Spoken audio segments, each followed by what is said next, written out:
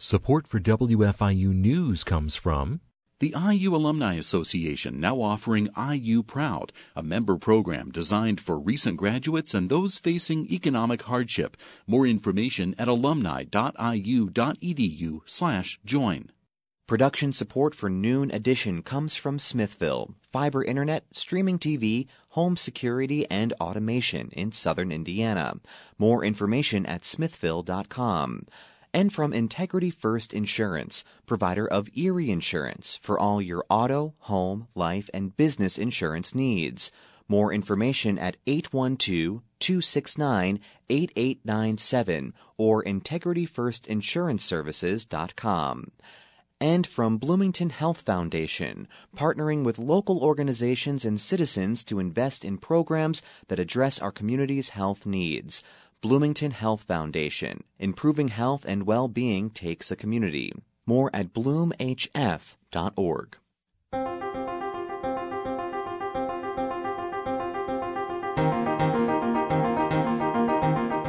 Welcome to Noon Edition on WFIU. I'm your host, Bob Zaltzberg. I'm hosting with Sarah Whitmire, the co-host and News Bureau Chief of WFIU WTIU. We're talking with guests about the spread of COVID-19, vaccinations, and mask mandates, and we hope to address some myths during the program today. With just over 77,000 fully vaccinated people, Monroe County is one of the safest places in Indiana. The State Department of Health labeled the county as a yellow advisory level, one step lower than all surrounding counties. You can follow us today by sending us your questions to Twitter at Noon Edition. You can also send us questions using the email address news@indianapublicmedia.org. And you'll be talking with Sarah and myself, but also Penny Caudill, who's the health administrator in the Monroe County Health Department, Dr. Tom Rasmalis, infectious disease specialist with Indiana IU Health. And in the second half of the program, we'll be joined by Dr. Aaron Carroll, Chief Health Officer for Indiana University and professor. He's also a professor of pediatrics with the IU School of Medicine. So thank you very much for being here. I know you've been with us before, Dr. Rasmalis and Penny, and we really appreciate all the time that you've devoted to trying to answer questions about what's going on and keep us updated on the situation with COVID. I want to start with Penny Caudill today. And Penny, if you could sort of set the stage for where we are now. I mean, we're starting to get a lot more cases again. I know, we do a story every day at WFIU about what the state numbers show and what the county numbers show, and things aren't looking very good, it seems to me. Could you explain what's going on? Certainly. Thanks for having me. I said the other day that I feel a little bit like deja vu, that we've been here before.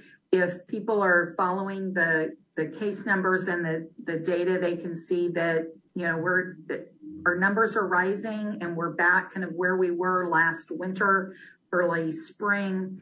So we were seeing lots of improvement, but that has definitely went away. As you noted in your introduction, in the state advisory, Monroe County is in yellow. We have been there now for several weeks, but our numbers continue to go up. So our cases per 100,000 are at 141.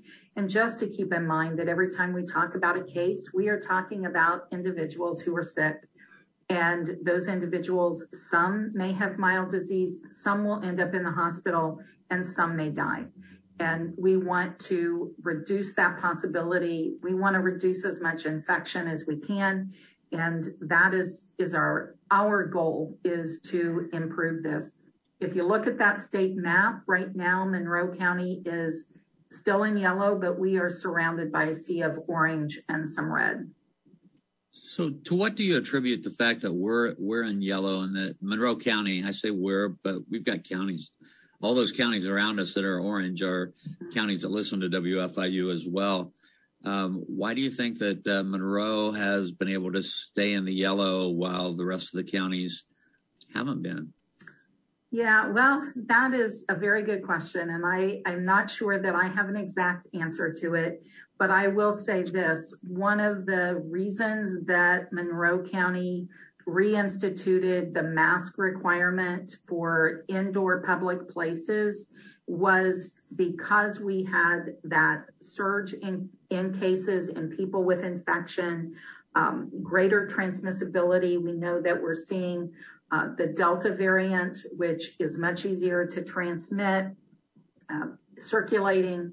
Has been in Indiana. Nationally, it's accounting for over 90% of all the cases at last I saw.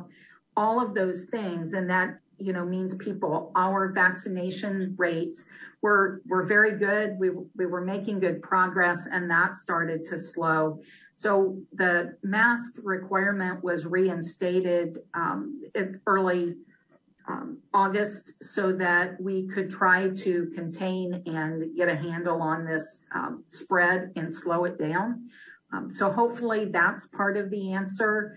I think that in general, we have a population that does try to follow recommendations, whether they're in regulation form or not. And that does help. So where are we now in Monroe County with the percentage of people who are vaccinated? I looked at that just before I came on, and we just today hit 58% of our eligible people who are fully vaccinated. So we wanted to be at that 60%, early this summer. So while I'm happy that our vaccination rate continues to go up, I am concerned that it has waned and that we are seeing much slower uptake of vaccine. We've been doing outreach clinics, and we often go ready and prepared and hoping to give, 100 vaccines, and we may only give 2 or 3. All right. Dr. Tom Rasmalis, I want to ask you just in general about, what you're seeing on the ground from your perspective as well, and then we'll get into some specific questions. Sure. I think we are seeing pretty much what Penny just identified. We have been seeing an increase in cases. The number of individuals hospitalized with COVID has gone up a good threefold or more. We're not as bad as we were back, let's say, in December and January. Our inpatient census in the South Central Region hospitals, Bloomington, Bedford, Paoli, Morgan, is probably half of what it was at that point, but significantly greater than it was back in early July. So we are seeing an increased number of cases, and some of those are fairly seriously ill, including ICU patients and ventilated patients. Now, Dr. Aaron Carroll is going to be on with us in the second half of the program, and I believe that he's quoted as saying that this is a pandemic of the unvaccinated at this point. Would you agree with that? What we're seeing locally, yes. So if we look at our numbers of inpatients in the South Central region, we're well over 90% are unvaccinated, and only probably between 5% and 7%, some low number are vaccinated individuals.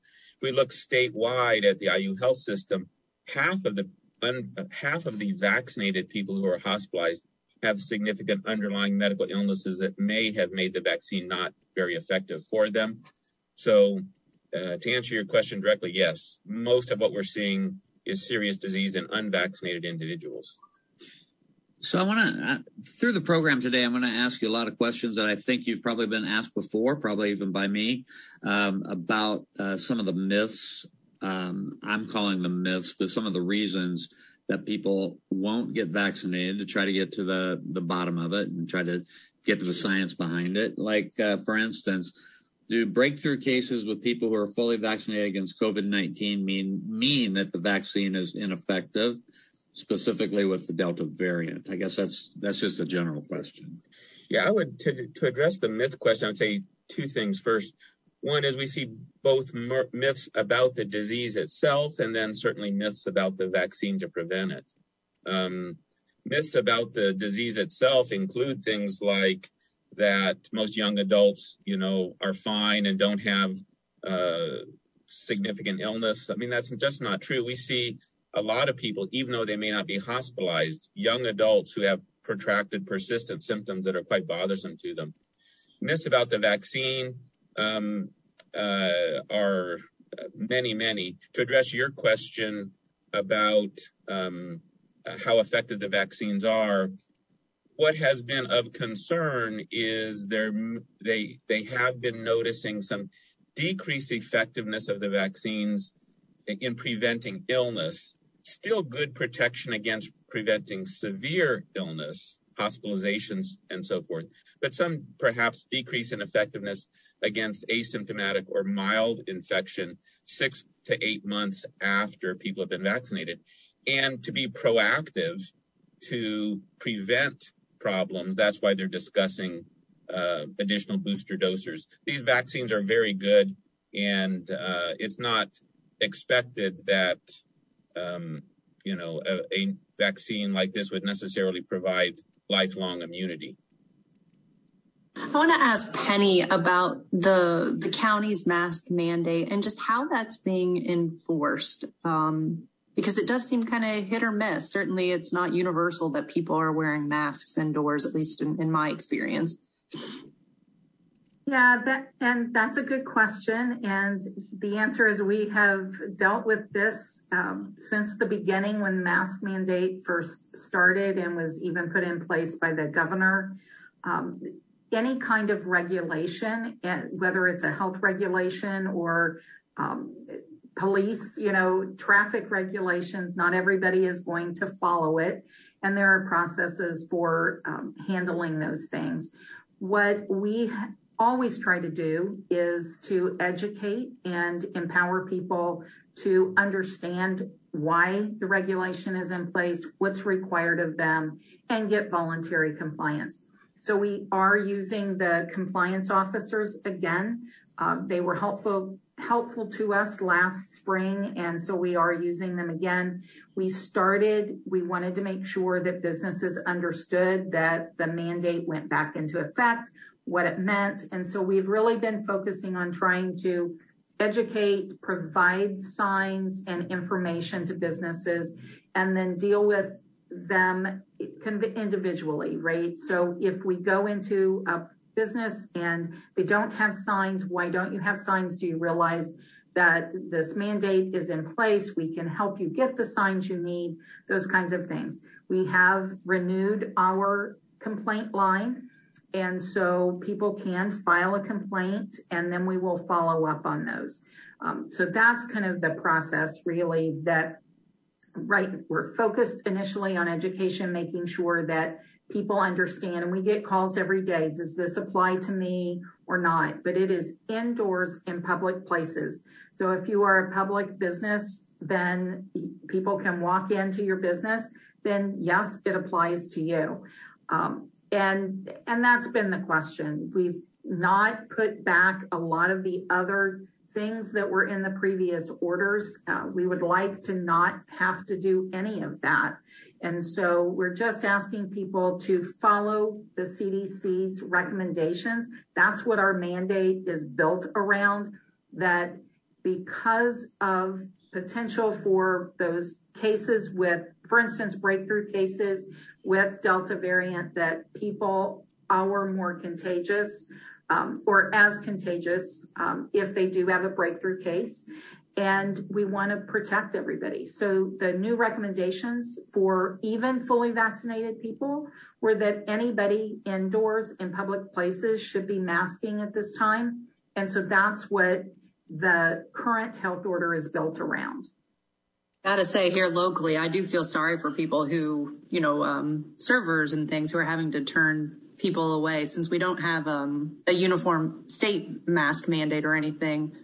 I think that's probably a really difficult job right now. It is. And, and I try every chance I can to just say, we all need to, everybody is stressed and certainly would like this pandemic to be over, right? That it has taken a toll on everybody. And I think that we just all need to kind of take a breath and remember to be kind. somebody, in that business, whether it's a greeter at a store or a server in a restaurant, they're doing their job and they're trying to do the best that they can.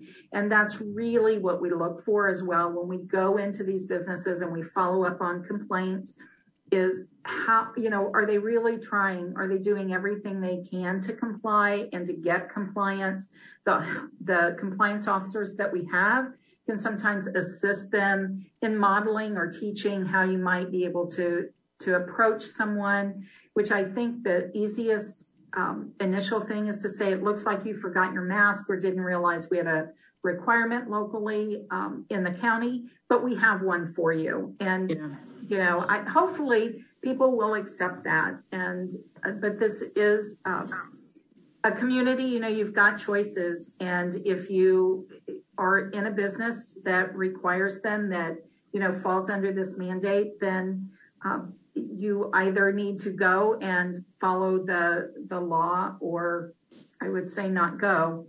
There are some exemptions, and that can complicate kind of being able to observe compliance as well. We got a question, Penny, about schools that are not enforcing the requirements. So what about those? I mean, I know we've done some reporting about Seven Oaks Classical Schools saying they were not going to require masks, and they're in the county. Sure. So we have a process for schools as well. The current order does say that they shall follow the CDC guidelines and the Indiana Department of Health guidelines. And so those guidelines are that schools should be, everybody again, indoors in schools should be masked at this time. And so that is the expectation with this order. Again, we take every possible avenue we can to get voluntary compliance. And if we don't reach that, then we can issue fines or citations. There's a process for those to be appealed or paid or dealt with. And, we never want to end up in court, but sometimes that can happen. If you have questions today about COVID-19, where we are right now, what the regulations are, as Penny just talked about, or who should get a booster, any kind of questions, just send them to us at news@indianapublicmedia.org, or you can follow us on Twitter and send us questions there at Noon Edition. Dr. Esmalis, I have a couple of specific questions I wanted to ask you. These are reasons why people have given for not getting the vaccine, and I wanted to give you a chance to address it based on the data or the science. Do mRNA vaccines like Pfizer alter a human's genetic code or potentially lead to cancer? So the answer to that is no. Messenger RNA vaccines, the messenger that is in the vaccine is absorbed into the cytoplasm of a cell. It does not go into the nucleus. It does not interact with the DNA. It does not alter the DNA. And there is no genetic alteration or risk of cancer. All right. I've heard some questions asked about whether the vaccine could harm the fertility of young people who might take it. Sure. They've looked firstly at issues in women who may be desiring to be pregnant or women who are pregnant. And they've obviously looked at many women who have been vaccinated and have not identified any issues that would impair fertility, that would complicate pregnancy. And in fact, the major health organizations such as American College of Obstetrics and Gynecology and so forth now recommend that women get vaccinated, and even that pregnant women especially get vaccinated, because they are at increased risk for serious complications of viral infections, including COVID. So it's important to protect them. And the vaccines have been found to be safe in that population. They have been continuing to look at all kinds of issues regarding fertility and sperm counts in men and so forth. And as of present, no, there do not appear to be any significant complications or problems in that setting. this is one that's a little bit about history and perspective. A lot of people just say, you know what, I don't want the government telling me what to do. It's my body. If I don't want to get a vaccination, I don't have to. Aren't there, I guess I'm asking in this way, aren't there certain vaccinations that people are required to get for going to school or for certain reasons, or am I wrong about that? No, that there are, and there have been for many years. That's always a difficult issue to address, because certainly people have the rights to make decisions about themselves and so forth. I would just emphasize to those individuals that it's not all about you as an individual. It's about your actions helping to protect those around you who may not be as fortunate as you are, that may not be as healthy as you are, that may not be able to defend themselves. And they need the help of all of us and the consideration of all of us in terms of a public health effort. So my response is, it's just not all about you. Okay, one last question along these kinds of questions. Can you take the vaccine if you have an egg allergy? Yes. So when the vaccines were, the messenger RNA vaccines, the Pfizer and the Moderna vaccines were initially rolled out, there were some allergic reactions. And of course, that has been looked at very carefully, and individuals who have egg allergies, penicillin allergies, medicine allergies, bee sting allergies are not at any increased risk for allergic reactions to these vaccines. It appears that the rare allergy to the vaccine is related to a chemical in its manufacture that is not present in a lot of these other products that we're talking. It's a polyethylene glycol, which is actually a very common chemical. It's in cosmetics, and it's in laxatives, and it's in things of that sort. And allergy to that is actually very rare. But no, if you're allergic to other things, it's okay to get this vaccine. Okay, one last one. I said that was going to be the last one for now, but one last one, because we just got one sent to me by our producer that says, my immune system will fight the virus off. Vaccines weaken your ability to naturally fight off sickness. Is that correct? No, absolutely untrue. Firstly, in many individuals who have relatively mild infection with this COVID virus do not generate a very strong immune response. And we indeed have seen individuals with COVID more than once.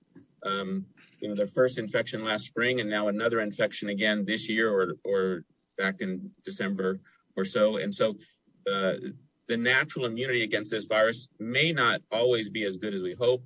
The vaccine boosts your immunity. And in fact, individuals who have had COVID, who then get the vaccine afterwards, have the best immunity of anybody. So it enhances, it augments, it improves the immunity in everybody, including the people who have had COVID. I have one quick follow-up to one of Bob's Mythbuster questions, but another question I know we got was about antibiotics. If you're allergic to a lot of antibiotics, that does not appear to be a risk either. So medication allergies do not cross-react with these vaccines. So no. So if you're allergic to penicillin or something of that sort, it's A-okay to get the vaccine. Okay. And another question, Dr. Ismail, can you talk a little bit about kids in schools right now and being unvaccinated? Do you have any sense of where we are in terms of getting a vaccine and why the vaccine we have now isn't suitable for children? Well, it's not that it's not suitable. It's just that the FDA will not give emergency use approval for those vaccines until they have the data in that age group. And so the data that's been submitted to the age group has been for 12 and above for Pfizer and 18 and above for Moderna and Johnson & Johnson. The data for younger kids under age 12 has been submitted to the FDA, and everyone is anticipating that the FDA will give approval for the vaccine for younger children sometime, hopefully early this fall. All right. We are about halfway through the program now, and I want to give you our numbers again. You can find us, or you can send us your questions to news@indianapublicmedia.org, and you can also follow us on Twitter @Noon Edition. We have Penny Caudle from the health administrator for the Monroe County Health Department with us. That was Dr. Tom Rasmalis, infectious disease specialist with IU Health. And we are also being joined now by Dr. Aaron Carroll, Chief Health Officer at Indiana University, also a professor of pediatrics. And this is a really good time to ask you, Dr. Carroll, about children. You recently published, you had an article published in The Atlantic that made a case for vaccinating children under 12 years old as soon as possible. And I wanted you to talk about that. Yeah, first of all, thanks for having me. I think that article was a preemptive measure because, of course, vaccines have not yet been approved for kids at that age group, but to try to at least get out in front of the many questions and concerns of parents who might be questioning whether they should vaccinate their kids. So, of course, when we shut down schools about a year ago, or even more than a year ago, last spring, the concern was not so much that, kids were at major risk, but that kids could actually be a vector of transmission to parents or certainly grandparents who were at major risk. Of course, now that we vaccinated most grandparents and we vaccinated a lot of parents, the question now turns to, well, what is the risk to actual kids? And a lot of people will minimize that and say it's not that great, it's not that big a deal, but the risk is still there. At least 350 kids have died of COVID in the last year, probably more. Many, many, many thousands have been hospitalized. Thousands have had MIS-C, multi-inflammatory syndrome, COVID, which we really don't understand that well, but appears to exist. And that's real. Those are numbers that are worse than almost any flu season that we've had, and that shouldn't be minimized. And we would absolutely advocate to immunize kids against flu. But of course, kids are part of our community. And in addition to the danger that they pose to, or the danger that's posed to themselves, there's danger to everyone else. And the more people that are unvaccinated in a community, the more people that get COVID, the more chance there is for variants to rise and spread, and the more danger that everyone else is still in. The areas where kids are in hospitals and in ICUs or in significantly increased numbers are mostly in areas and states where many people are unvaccinated, which is, of course, a reason to get more adults vaccinated. But those numbers are increasing because Delta is more contagious and kids can absolutely get Delta.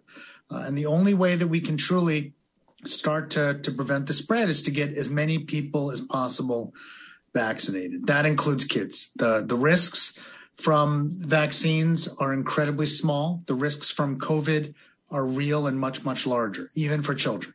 The risks from the COVID vaccines are, incredibly small.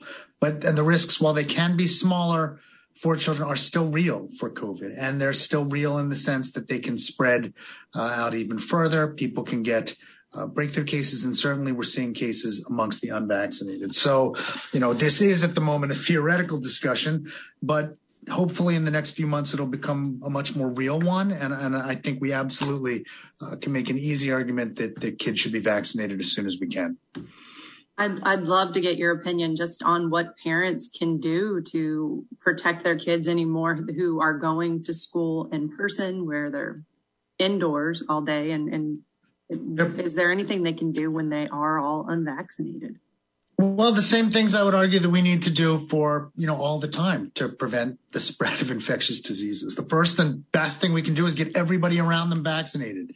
If teachers and staff would get vaccinated, if all parents would get vaccinated, if everyone around kids would get vaccinated, they would be much more protected than they are right now. So we don't have enough people in Indiana vaccinated. So that would be the first thing we can do.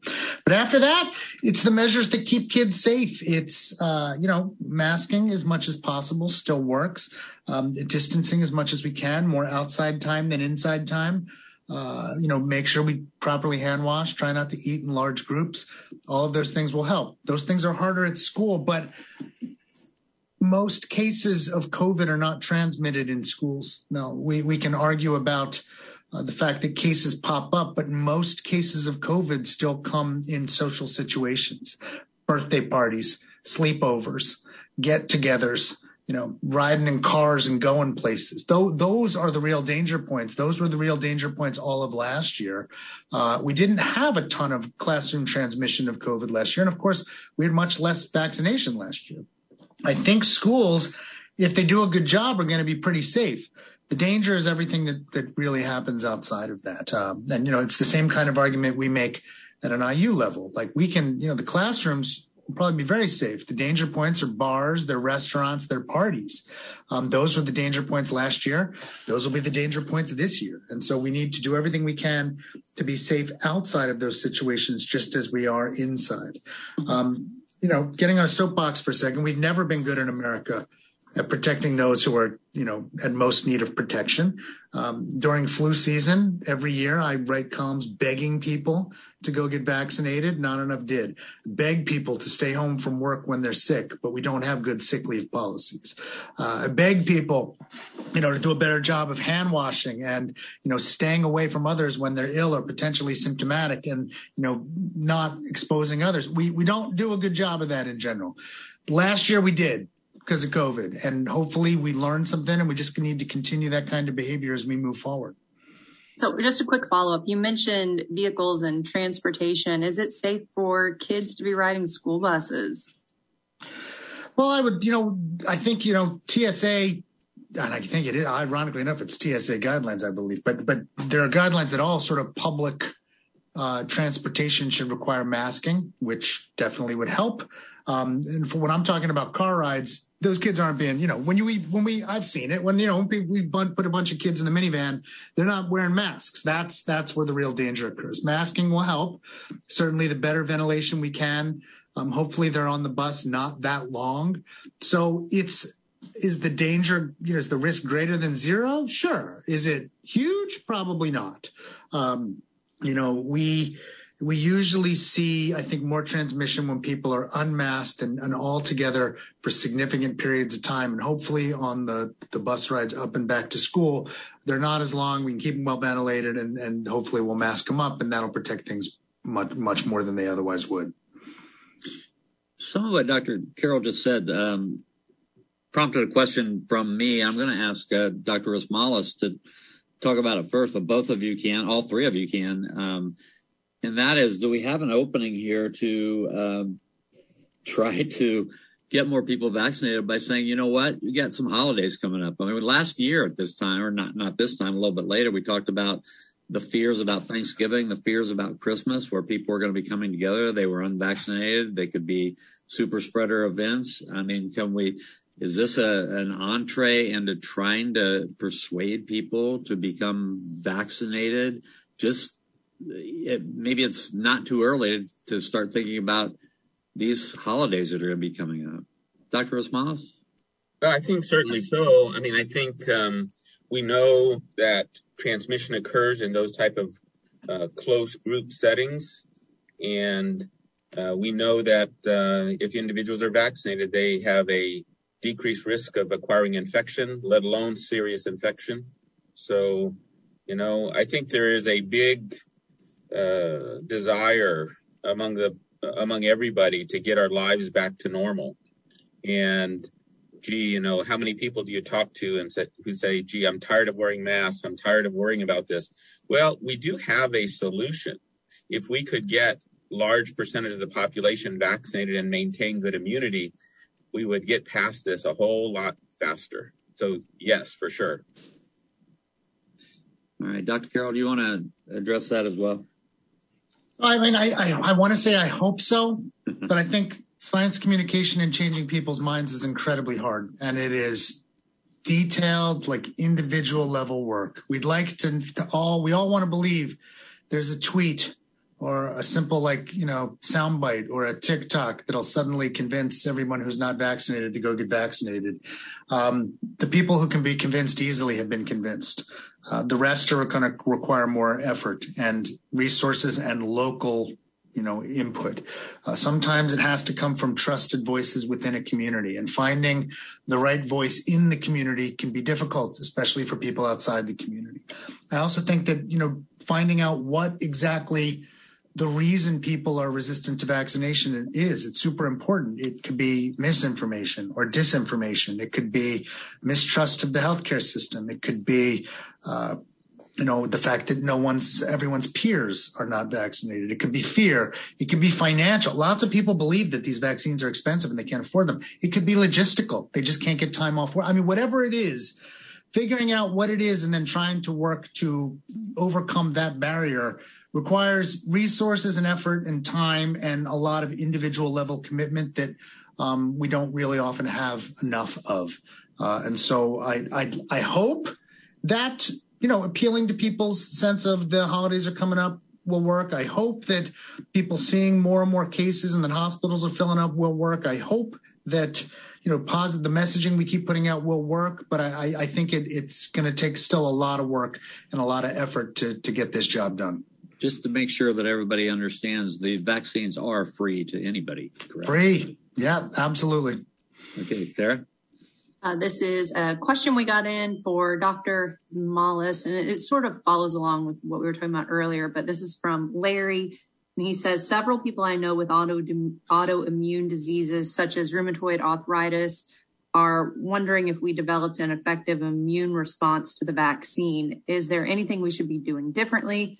And also, does having an autoimmune disease make you, by definition, immune compromised and eligible for a booster shot? So several parts to that question. Individuals with autoimmune diseases per se are not necessarily more susceptible to this infection, but individuals who are on immunosuppressive therapy certainly are. And those individuals, particularly who are on, for example, steroid therapy, or who are on tumor necrosis factor inhibitors, who have rheumatoid arthritis, who are being treated, cancer patients, HIV patients, organ transplant patients, all those individuals are at increased risk. We don't have great routine testing that can tell us whether or not they've responded well to the vaccine before. Most of the antibody testing that's available is qualitative, positive, negative. And although there are some tests that are being developed that could tell us better whether someone might be protected or not, those are not the routine ones that you might go get available. Anyway, so the FDA did approve booster vaccines for those individuals who meet certain criteria of immune suppressive diseases or therapies, and those can be obtained now. If you fall into one of those categories, those booster doses can be given. And even individuals who did not respond to the first two doses, a good percentage of them may well respond to a third dose. And so that's certainly worth doing. I wanted to follow up on that, and maybe Penny, you sent out a press release yesterday that was about the booster shots, and I've been reading a lot about it because I feel like I fall into one of the categories that might be able to use a booster. And a lot of places I've read have said things like 8 months after your second dose you should get it. I think what your press release said yesterday from the CDC was 28 days after your second dose would be fine to go get a booster. Can you talk about what the regulations are now? Yeah. So I guess to clarify, because I think so many times people get confused. There's lots of conversations going on right now about this third dose for people who are immunocompromised, and there's a kind of a short list, if you will, of those individuals who this third shot is being recommended for. And then there's talk about, right, the general population, more of the general population, and a booster dose, which may come this fall, right?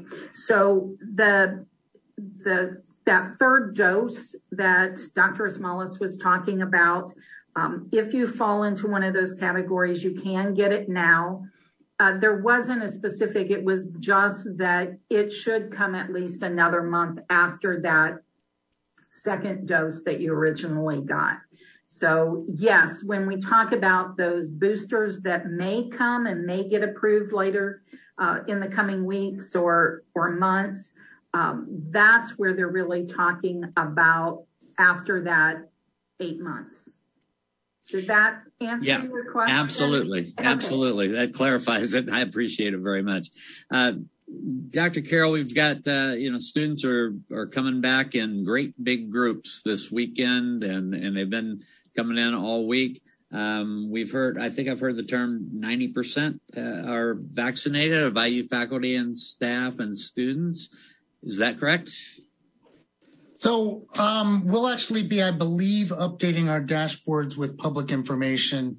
It will be differentiated by campus a bit. I think the numbers we've released so far broadly are for all of our campuses, approaching 85%, and at this point it might even be at 85% or more. And it'll be different on each campus. But until those numbers, I think, get posted later today, I think that's what I can say. All right. So compared to last year at this time when students were coming back, how do you feel about our ability to make sure that we don't get into some sort of a serious spread and that students, faculty, and staff can stay well? Well, the first and best thing we can do is get as many people vaccinated as possible, which is why we enacted a vaccine mandate back in May. Because we just knew that, high levels of vaccination were going to be more protective than almost all the other measures that we can do combined. That said, we're still clearly masking up indoors at the moment. We will still be doing asymptomatic testing on those who are unvaccinated once a week. We're still offering significant amounts of, symptomatic testing for everyone that needs it through our labs and our campuses, as well as voluntary testing for anyone who wants to get tested, vaccinated or unvaccinated at any time. We have robust contact tracing, quarantine and isolation for those that need it. We're set up with everything we had, last semester and more. If you'd asked me a year ago at this exact moment, I was panicking. I think felt like I was having all-day panic attacks every day because we had no idea how this was going to go. COVID was somewhat new.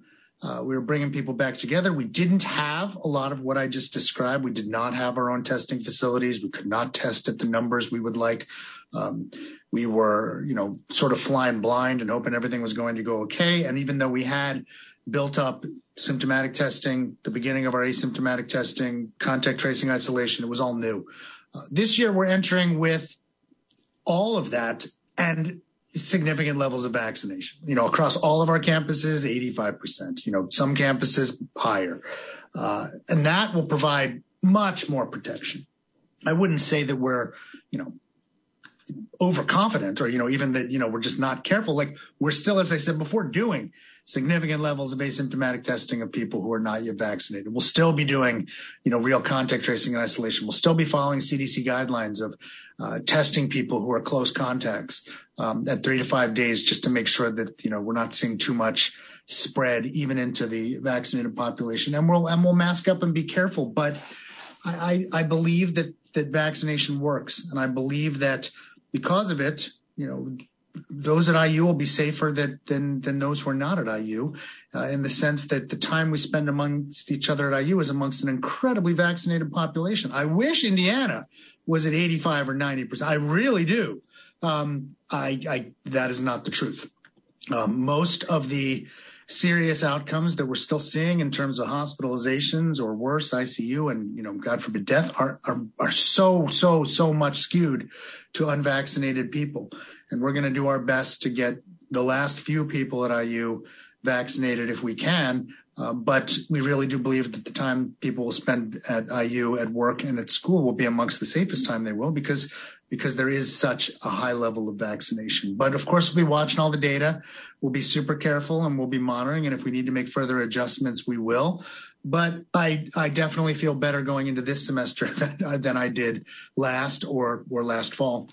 So just to clarify, will there be a vaccination clinic that is open to students? And also, Penny, in Monroe County, can people walk in anywhere or somewhere and just get a vaccination on demand?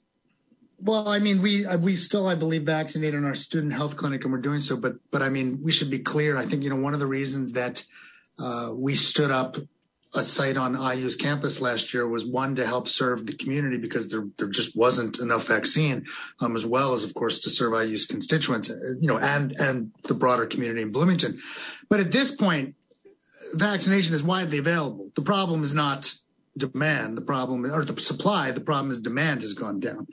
People can get vaccinated same day walk-in in most drugstores, in most, lots of supermarket chains, not to mention many other sites. And so while we did, offer vaccination for everybody checking in, for instance, to IU's dorms, there was not a huge amount of uptake other than what we had pre-scheduled because, people were coming from international. At this point, again, the problem is not supply. It's that we just need to convince people to go get vaccinated who are still unvaccinated. And so we certainly would stand up infrastructure if it was needed because of all of a sudden a massively increased demand. But we're just unfortunately in Indiana not seeing that demand. Penny, anything to add? Certainly, and thanks, Dr. Carroll, because ditto to everything that he said. And, that site over time, like other sites, saw less and less demand. We continue to do vaccination clinics. We have what we refer to as Moderna Mondays on Miller Drive. And if you can make an appointment, you can still use ourshot.in.gov to do that. But I talked about at the beginning of the show, we do have outreaches planned. Our big outreach really starts in September with schools. So we usually do flu vaccines in our public schools and some of our private or charter schools. And we are doing that again this fall. And we'll have COVID vaccine available for students who are 12 and over. So parents can, provide consent and they can take care of that flu vaccine and the COVID vaccine if they have not already done that. So that will be taking up a lot of our time this fall. And then we'll be looking at how we might be able to provide additional time. But as Dr. Carroll said, providers' offices now have vaccine in many of those. So it is much easier to get than it was when we started this process in December, January, February.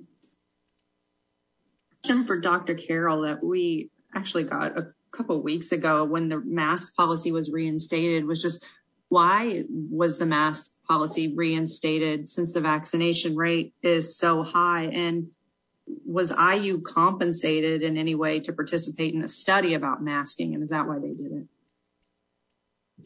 No, well, first of all, I have no idea if there is a study going on of masking and whether or not some part of IU might have participated in it, but I can tell you I'm not aware of it. And that was not the reason that we did. I do think it's a reasonable question to ask. And it's certainly one that we discussed because, as I've said quite publicly in webinars and everywhere else, the CDC makes those recommendations and, in the sense that they're trying to identify areas of substantial or high risk of transmission and then recommend that people mask up in those areas. And the only way that they have to define that is crude. It's cases per county, because that's what's available to the CDC. They're not looking at vaccination rates or is this building safer than that building or is this campus safer? They're just saying cases per county. And to their credit, Monroe County is following CDC guidelines and saying we're substantial or high and we're doing what the CDC says.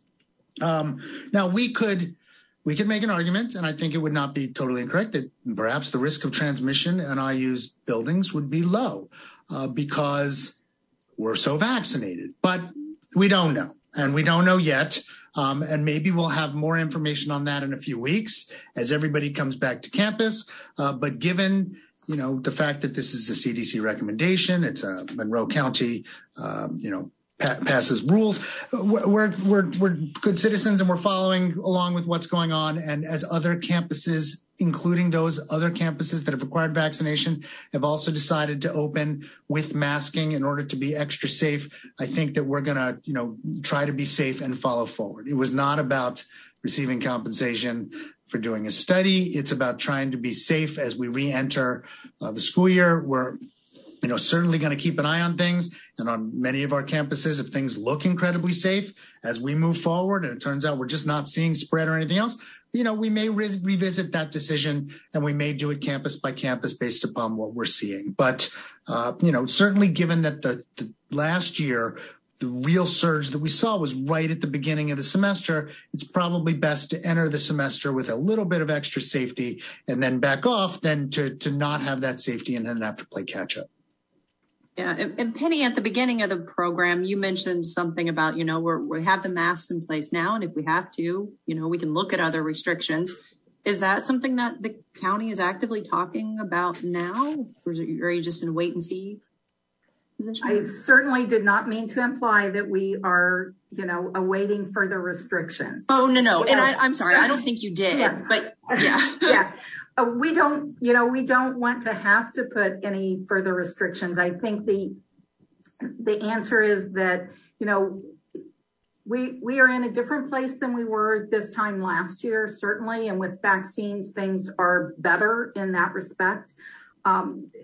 We want to watch and just take those steps that are reasonable and needed and nothing more restrictive than what we really need to do. So the Board of Health and the health officer and our community partners, IU Health, got a whole host of people that we communicate with regularly to make sure that we've got information sharing and be able to look at what's going on and make decisions for the community as we need to. But I will go back and say, and I think everybody has said it so far, we have the tools to get over this and get over this hump and not need a lot of regulations, but we have to use the tools that we have. And that vaccination, masking, our hand hygiene, staying home when you're sick, it is still isolation and quarantine protocols are still needed. All of those things are still things that we need to practice and do. But we have the tools. We just have to use them. All right. We have less than a minute to go. Dr. Rasmalis, I wanted to give you the last word. Penny pretty much summed it up, but I was going to ask you also, what do we need to do now to get back to closer to being normal? Certainly, I guess I would emphasize that we know a whole lot more than we did last year. We're better prepared than we were last year, but we're still learning. And there are a lot of questions out there. How long does immunity from the vaccines last? What about breakthrough cases? How transmissible are people? So we want to be cautious. We want to be ahead of the curve. We want to be preemptive. And that's the way we can get back to a more normal life. All right. Thank you very much. We've had 3 great guests today, and I think we provide a lot of information. Penny Cottle, Health Administrator for Monroe County Health Department, Dr. Tom Rasmalis, Infectious Disease Specialist with IU Health, and Dr. Aaron Carroll, Chief Health Officer for Indiana University. For my co-host, Sarah Whitmire, for producers Holden Abshir and Benta Boutier, and for engineers John Bailey and Mark Chilla, I'm Bob Zaltzberg. Thanks for listening to Noon Edition.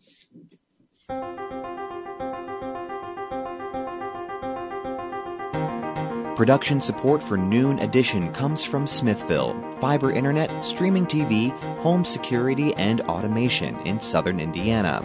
More information at smithville.com.